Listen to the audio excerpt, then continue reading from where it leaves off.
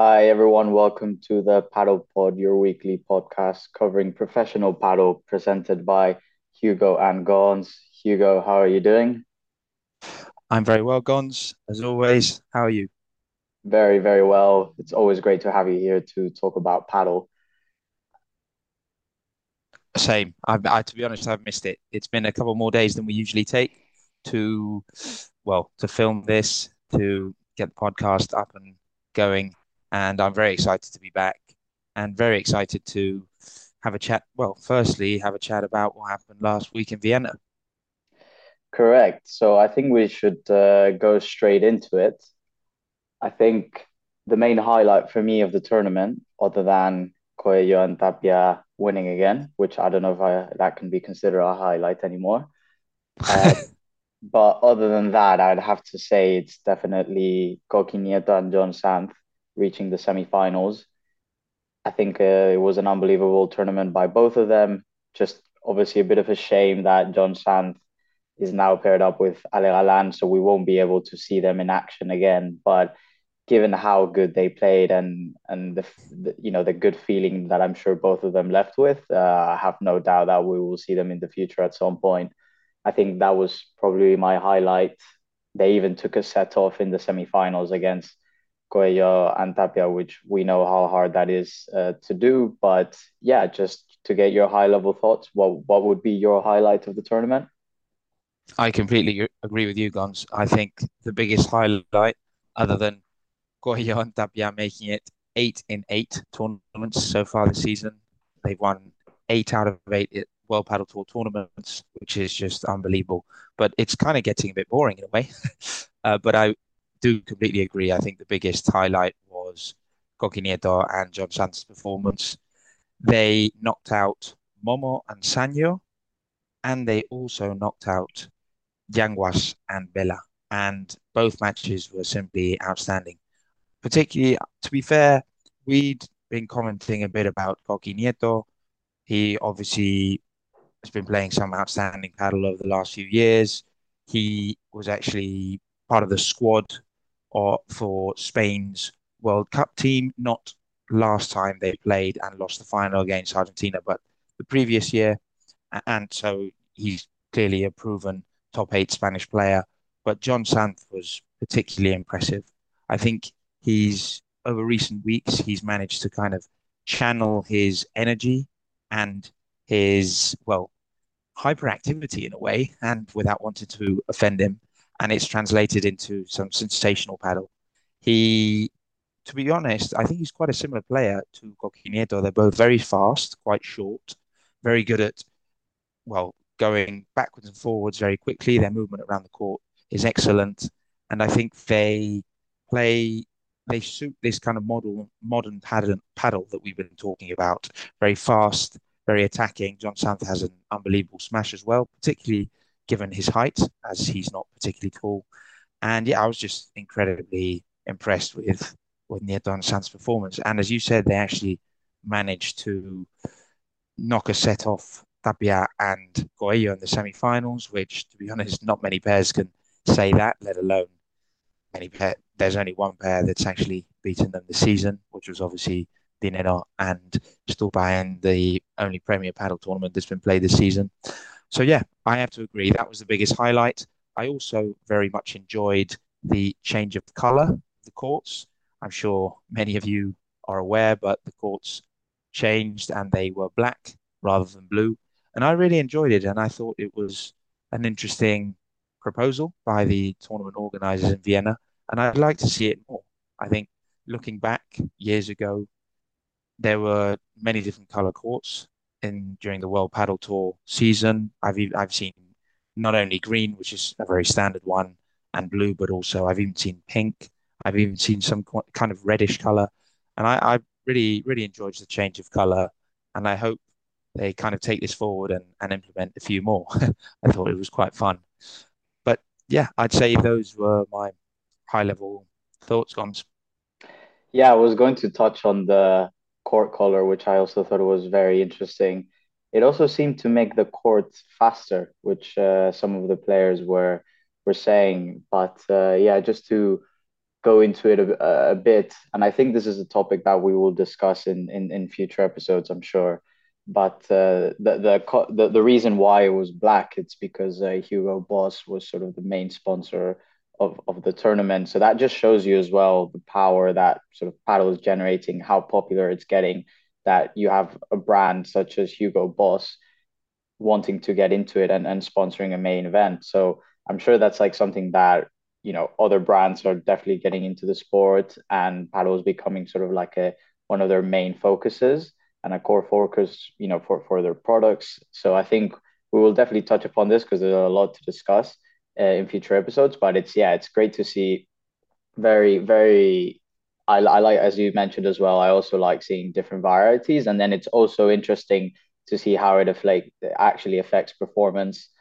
As we've sort of seen in Vienna, the court was definitely quite fast, and you would hear players during matches like commentate this and stuff, and some even, I think Sanya in particular had trouble even seeing the ball in occasions. So definitely very, very interesting.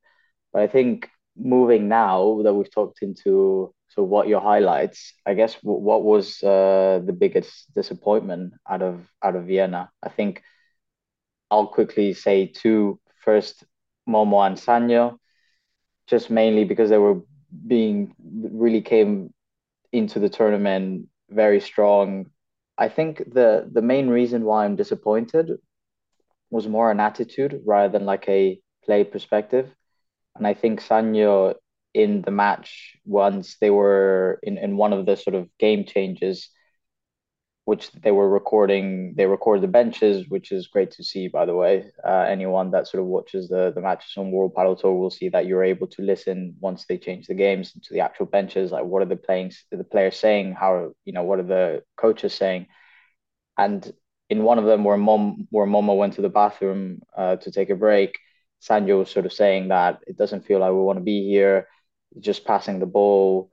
And it gave me a bit of like a just, I don't know, bad attitude in the sense of like they were just not feeling comfortable with each other. And then on the opposite bench, actually, Coqui Nieto was saying to San, we need to throw every ball to Momo, who's just passing it and not doing anything aggressive with it.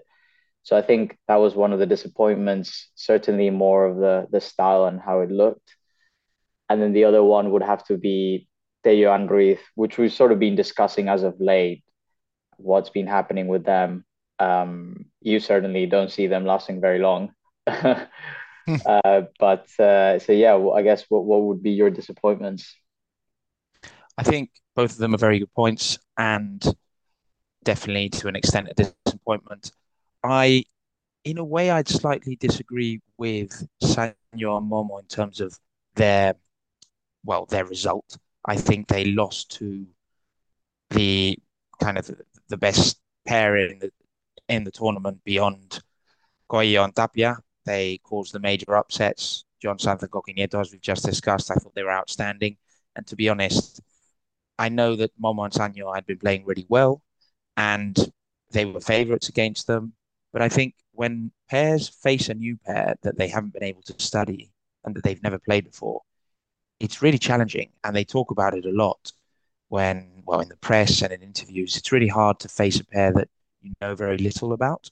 So I completely agree. I was very much let down by Sanyo Momo's attitude on the court, and particularly Sanyo. I mean, he's had these issues throughout his career, even when he was playing with Tapia last season. There were moments where, when things weren't going their way, he was the one who was being negative, and not only he was putting himself down a lot, which must be quite hard to deal with when you're his pair because you don't really know what to say. And he's obviously such an experienced player. So I'm quite surprised that his attitude fluctuates so much. So, yes, I agree. I was very much let down by their attitude and to an extent their performance.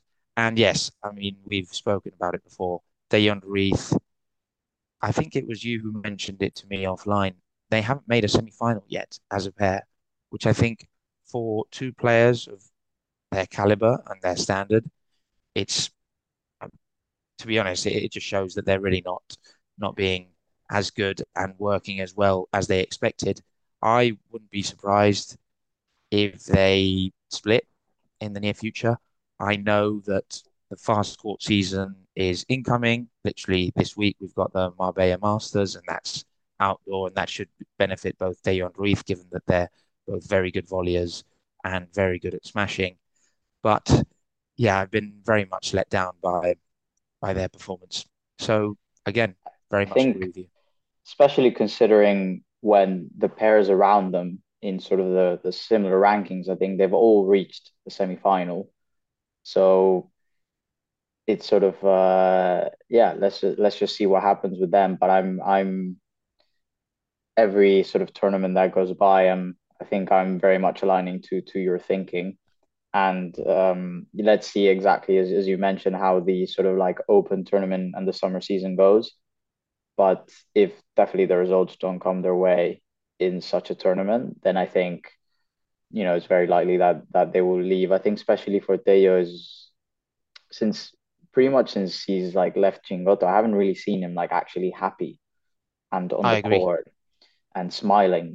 So it almost feels like he's going through a hard period himself, even if it's just like just he just seems very not very vocal, just very like very timid, not with the energy that he used to have when he was with Chingoto. So hopefully obviously that comes around because when he's in top form, he's such an exciting player to watch.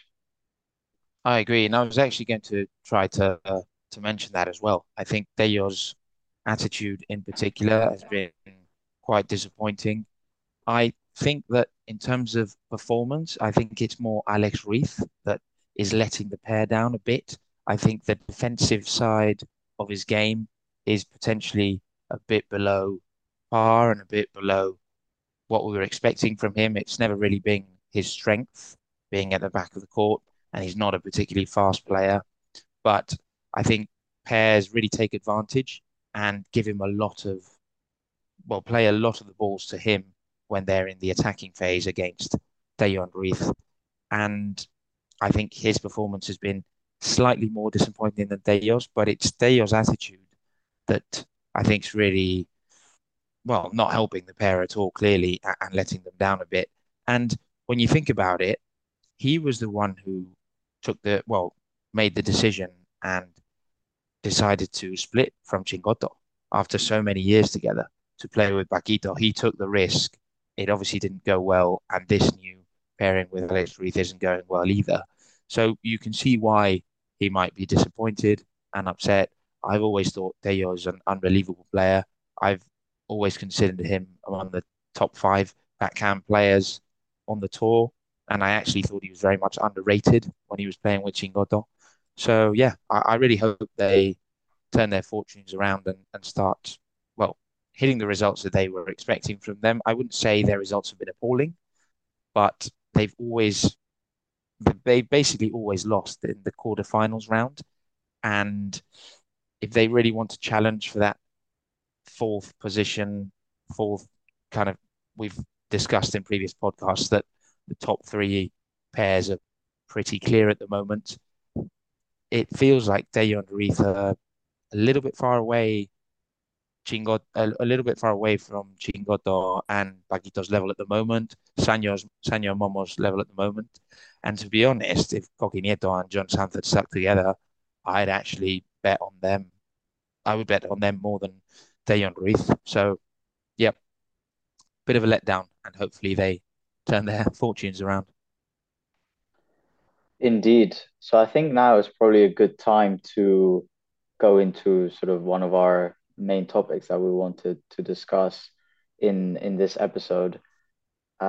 Certainly, one of the biggest questions I think in paddle is, well, both when you start playing and when you see players, more professional players play, is why do they play on that side? Even some, very when you first start watching paddle as well, many times you see professional players only playing in one side, which if you're used to watching other racket sports, it might not be the case, namely tennis, where when they play in doubles, they're always switching sides.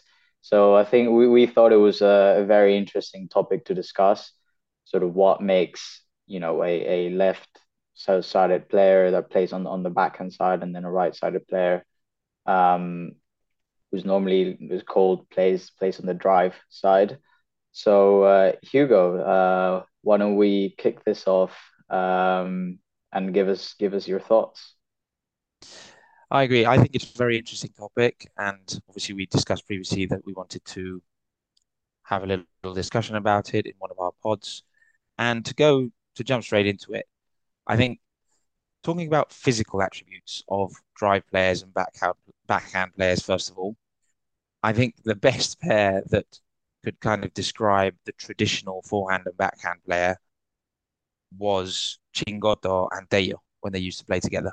So the forehand player traditionally being relatively short or shorter than the backhand player, fast, kind of quick around the court, and then the backhand player, on the contrary, would be taller and well, it makes sense because as we've discussed in previous pods, the backhand player is normally, due to this being on the backhand side, the player that can actually take advantage of his smash or her smash. So that would be kind of the overview of the physical attributes. In terms of the technical attributes, I think, well, myself being a forehand player, I try to mirror my game on players like Chingotto, Dineno. Obviously, Lebron is a great example of well as well, but he was previously on the backhand side. So I think it's better to take Dineno and Chingotto as examples. They're very fast around the court. I think one of the keys of the forehand players is to make as few unforced errors as possible because they are the players that kind of take charge of the majority of the point. They're the players that kind of dominate the point and take the point to the areas they want to take it to. And then it's actually the backhand player who's supposedly meant to finish the point and win the point. So the backhand player traditionally has a very good smash, a very good volley, and well, traditionally the backhand player is the better player in a pair. That's what people have traditionally said. But I think that's very much evolving. And in modern paddle, it isn't really the case. I think players on the forehand side and the backhand side are equally as good. And as we discussed in one of our previous pods, people, including Paquito, when he spoke about it in his recent interview, are increasingly seeing the value of forehand players. At the end of the day, they're 50% of a pair, aren't they? So yeah, I don't know what your thoughts are, Gons. We can kind of evolve this a bit further, but I'm sure there's a few things I've missed out. Yeah, I think, well, you gave a very good explanation overall, an absolute masterclass. But if I mean maybe just one I think thing to add. Obviously, if we're speaking from a perspective that the pairs are both right-handed dominant, so obviously if you're left-handed, you would play in the right side and you'd have the essentially same amount of or it will be the same as if a right-handed player is playing on the left side. So now in the world, obviously in professional paddle, you also see a lot of left-handed players, namely, for example, Alex Ruiz. So that's why he always plays on the right, and he essentially has the same opportunities, in the air, in terms of smashing and playing aggressively and being that sort of like I guess leader offensively that you were talking about. But yeah, if in the traditional pairs, you very well explained, left-sided players is more like the offensive threat, and then the right-sided player is more the if you compare it to football, it's almost like the left-sided player is the striker, and then the right-sided player is just that midfielder that is like trying to control the whole match and assist the striker, I guess, to then score the goals, if you put it that way. It's a Um, very good analogy.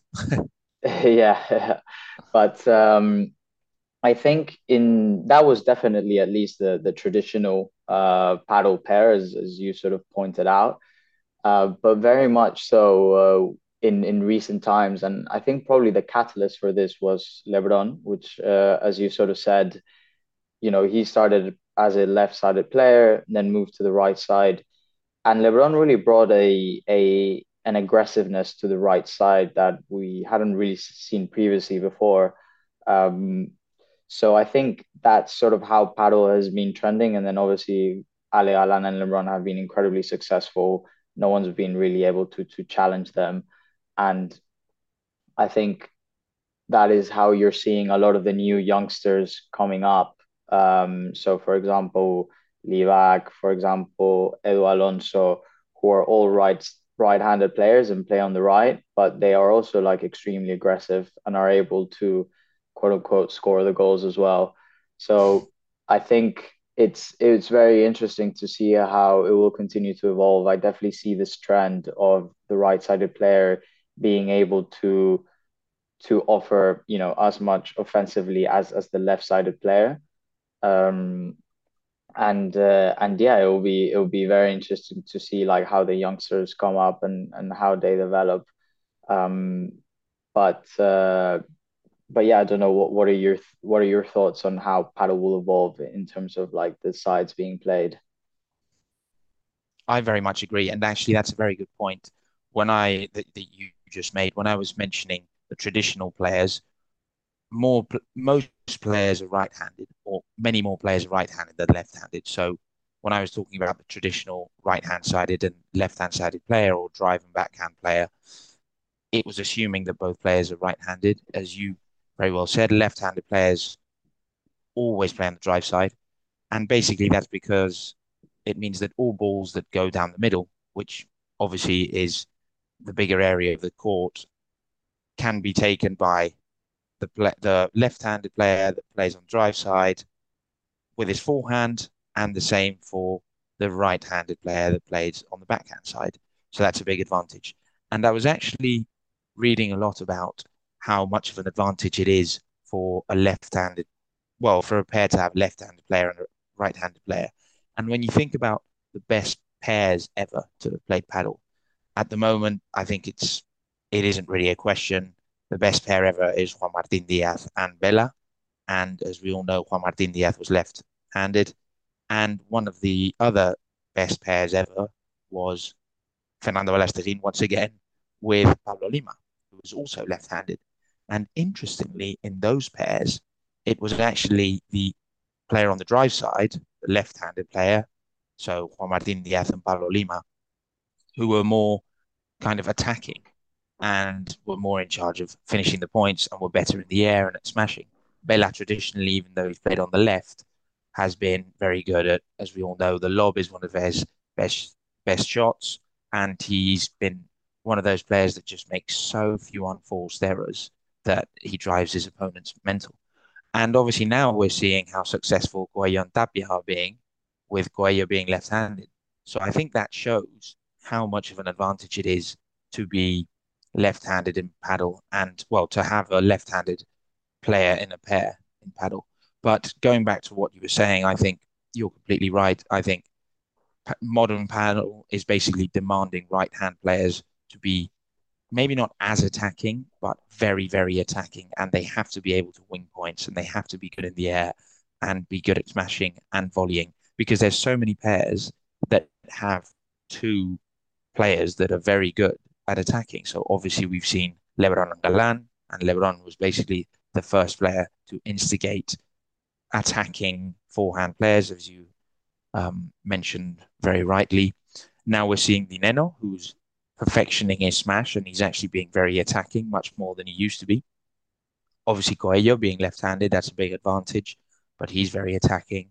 Same was with Alex Reith and Tello, both very attacking players. So I think Even basically Chingotto. paddles, exactly, even Chingoto, and paddles evolved, and it's basically demanding forehand players to, as I said, be very, very attacking. And I think that's only going to increment over the years because at the end of the day, paddle's becoming so fast and so much about smashing and so aggressive and points becoming shorter and shorter that I just think that's going to be the trend over the next few years.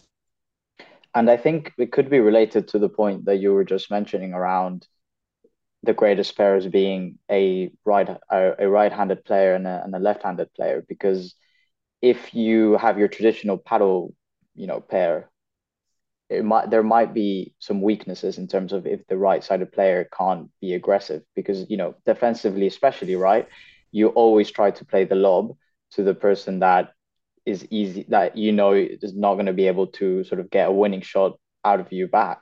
So if you're essentially playing a lob against two people who both of them can like very easily get it out of the court, either through por tres or por cuatro, or very good in the air, and it's obviously much harder than if you play to the lob to the right-sided player that's perhaps potentially a bit weaker in the air. So I think that's probably also a trigger of causing like all these right-handed players, or these right-sided right-handed players to really improve their attacking game. So it's also causes then a problem to other opponents, obviously, when they're like trying to lob and decide who to lob.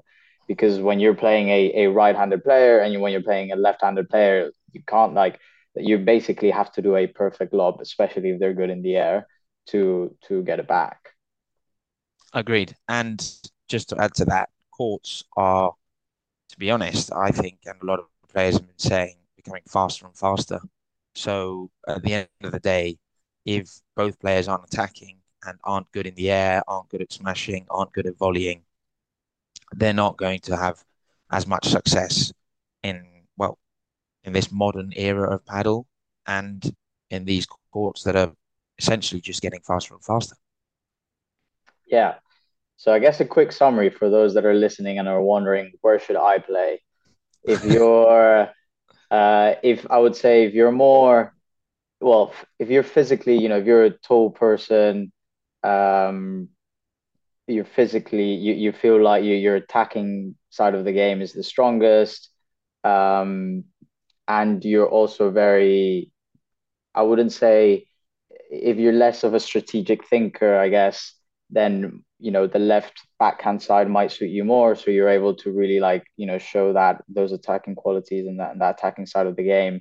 I'd say if you're physically very fit in terms of like being able to run around the court at all times without like getting tired whatsoever. If you're really good defensively, and if you see yourself as a strategic thinker and like really being able to dictate the game. When you need to make a faster ball, you play it faster. When you need to make it slower, you play it slower. And if you're very good at not doing any unforced errors, then perhaps the right-handed side might suit you. But obviously, if you're left-handed, play on the right side. I think that's, to be honest, a very, very good summary, Gons. And maybe I'd add just two very quick points. I think if you're wanting to play on the backhand side of the court, your backhand has to be has to be very good, because at the end of the day, a lot of the opponent's serves are going to go to your backhand, because that's the side that goes on, well, that's the side that takes the glass, and you'd be, most of the time, you'd be returning serves with your backhand. So your backhand has to be one of your strong points. And another thing is if you're if you're wanting to play on the forehand side, your backhand volley should be one of your strong points as well. Because at the end of the day, as we've just mentioned, most of the balls go down the middle. And when the backhand player isn't able to play a forehand volley, then you're going to have to play a backhand volley. So it's that sliced volley that doesn't give much when it goes into the ground and onto the glass. That should be one of your strong points as well. But moving on from this topic and kind of looking to this week's Marbella Masters, which, as we've mentioned just a few minutes ago, will be played outdoors. We wanted to touch on the fact that, well, very quickly, the fact that outdoor courts are coming, and a number of the next tournaments will be played outdoors, and that will definitely affect the success of pairs, I think, at least. So, Gons, if you were to highlight two or three pairs that you think are going to benefit from playing outdoors, and two or three pairs that potentially might start reaping worse results than they have over the last few tournaments due to playing outdoors, who would they be?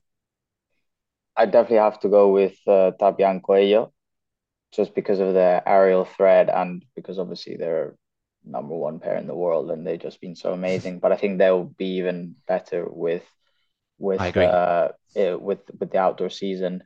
Then I'd probably say um I'd have to think Tello and Ruiz. But at the same time, I just feel like their dynamic is so. If we're talking strictly, paddle and their play, then I'd say them. But I also feel like the mental side might not be there, so I'm not necessarily sure they're just gonna like get great results. But in theory, this should this type of court with the heat. Now that we're going into summer, this should definitely the ball should be bouncing so much like really really high. So this should definitely benefit them, Mm, and their play at least. And then agreed. the next one I'm gonna say, and by the way, I'm not taking into account Galan or LeBron as a pair, given that the injury situation. So I'd Hmm. have to say,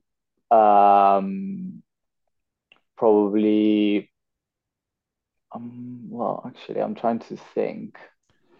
Would you maybe say, and I was thinking Garrido and Campagnolo? Yeah, that's definitely one that's coming to my mind. I think, to be honest, another one, and it might sound a bit surprising, but Momo and Sanyo as well. Not necessarily because of the aerial threat perspective, but namely because also when you're playing outdoor, it tends to be quite a leveler, just because the ball is Mm, so affected by the outside conditions that if you're playing against a better pair, it's normally better for the worse pair just mm, because of the wind and all of that. So like you throw a lob and the lob is not going to be like perfect. So for someone that's playing against you and like trying to smash, then it might be harder for them given that the lob is not going to fall exactly the same. Whereas if you play in an indoor court, you know that the ball once it's in the air is falling down like straight.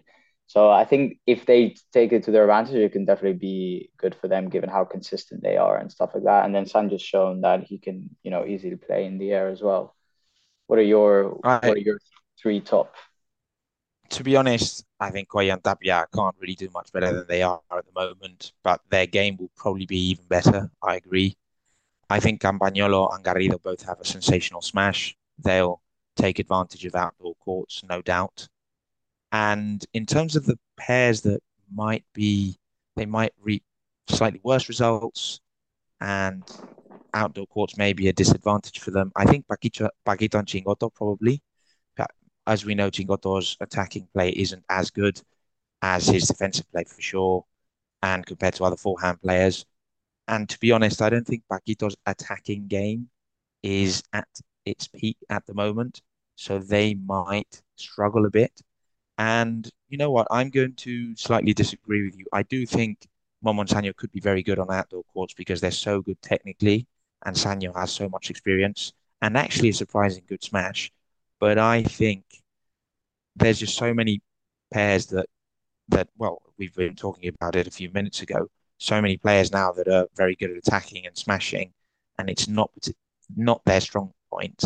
So I think they might struggle a bit over the next few tournaments. And we'll see about Deyo and Ruiz because if they don't take advantage and if they don't start playing better and getting better results, I think it's going to end with them splitting. But I think it could be time for the paddle pot race. Yeah, correct. This leads us on nicely talking about outdoor courts. Now let's talk about Marbella. But quickly recap on last week's tournament. I think Hugo, you were going into the tournament with 16 points and you're leaving Vienna with 21. I was entering with 10 points and I'm leaving Vienna with 17. So I managed to cut 2 points off. So Very well played, there is potentially a race in our hands. But let's get straight for into sure. it. Now that we've got the master. Um, so I can start this time, given that I've sort of delegated to you and made you start all the other times. Go for it. I like Um, it. so I'm gonna go with first semifinal, obviously Coello Tapia against the new pair Galan and Sanz, and then I'm gonna go with and that's gonna be Coello Tapia in two sets, and then I'm gonna go with Momo and Sanjo against Stupadineno and Stupadineno in two sets. Interesting. Okay. And in the final, And in the final, I'm gonna go with Coello and Tapia against Stupandineno, and I'm going to go obviously with Coello and Tapia in 2 sets. Okay, so relatively comfortable matches for the winning pairs. Okay, interesting. Well, I'm going to go slightly different, not very different, but I think the first semi-final will be Coello and Tapia, no surprises, against Santh and Galan. I think Santh and Galan are going to be very good and very tough to beat. I And I agree with think the that. second semi-final will be, funnily enough, I was really struggling to make a decision, and I'm going to take a leap of faith, and I'm going to bet on Tello and Ruiz to finally make the semi-finals as a pair, and for them to play Stupan Dineno. And so the results for the semi-finals would be 2-1 to Coello and Tapia against Santangalan. I think it would be a fantastic game if it happens, and I think they might surprise Coello and Tapia a little bit. And I think the second semi-final will be very tight, but I think Stupan Dineno will edge it 2-1. And then in the final, I don't really have any doubts. I think it will and would be if I get the right pairs. Coello and Tapia winning it against Tubandineno 2-0. So yeah, I think those are my shouts. And to be honest, I've seen that Coello and Tapia will be playing against the newly formed pair in Coquinieto and Cardona. And I think it could be an interesting match. I don't think they're going to struggle, but a great match to watch nonetheless. For sure. And another great match to watch in the first rounds, I think, will be Ale Galan and John Sant against Edu Alonso and Juan Luis Bri. That will be Agreed. it's a very good test for a newly formed pair. But interesting that both of us went with Galan and Sant in the semifinals. I was very skeptical about it, to be honest, until very last minute. I was like, okay, I think I'm gonna go with them, but yeah, will be interesting to see the matchup for sure. Agreed. Agreed. And well, I think it may sadly be time to say goodbye. Indeed, it will be. But thank you everyone for listening and continuing to support us. I'm Gons, and I'm gonna sign out. And thank you for being here with me, Hugo. It's always a pleasure doing it with you. Not at all. Cheers, Gons. Thank you very much. Thanks, guys. Have a great week. Bye bye.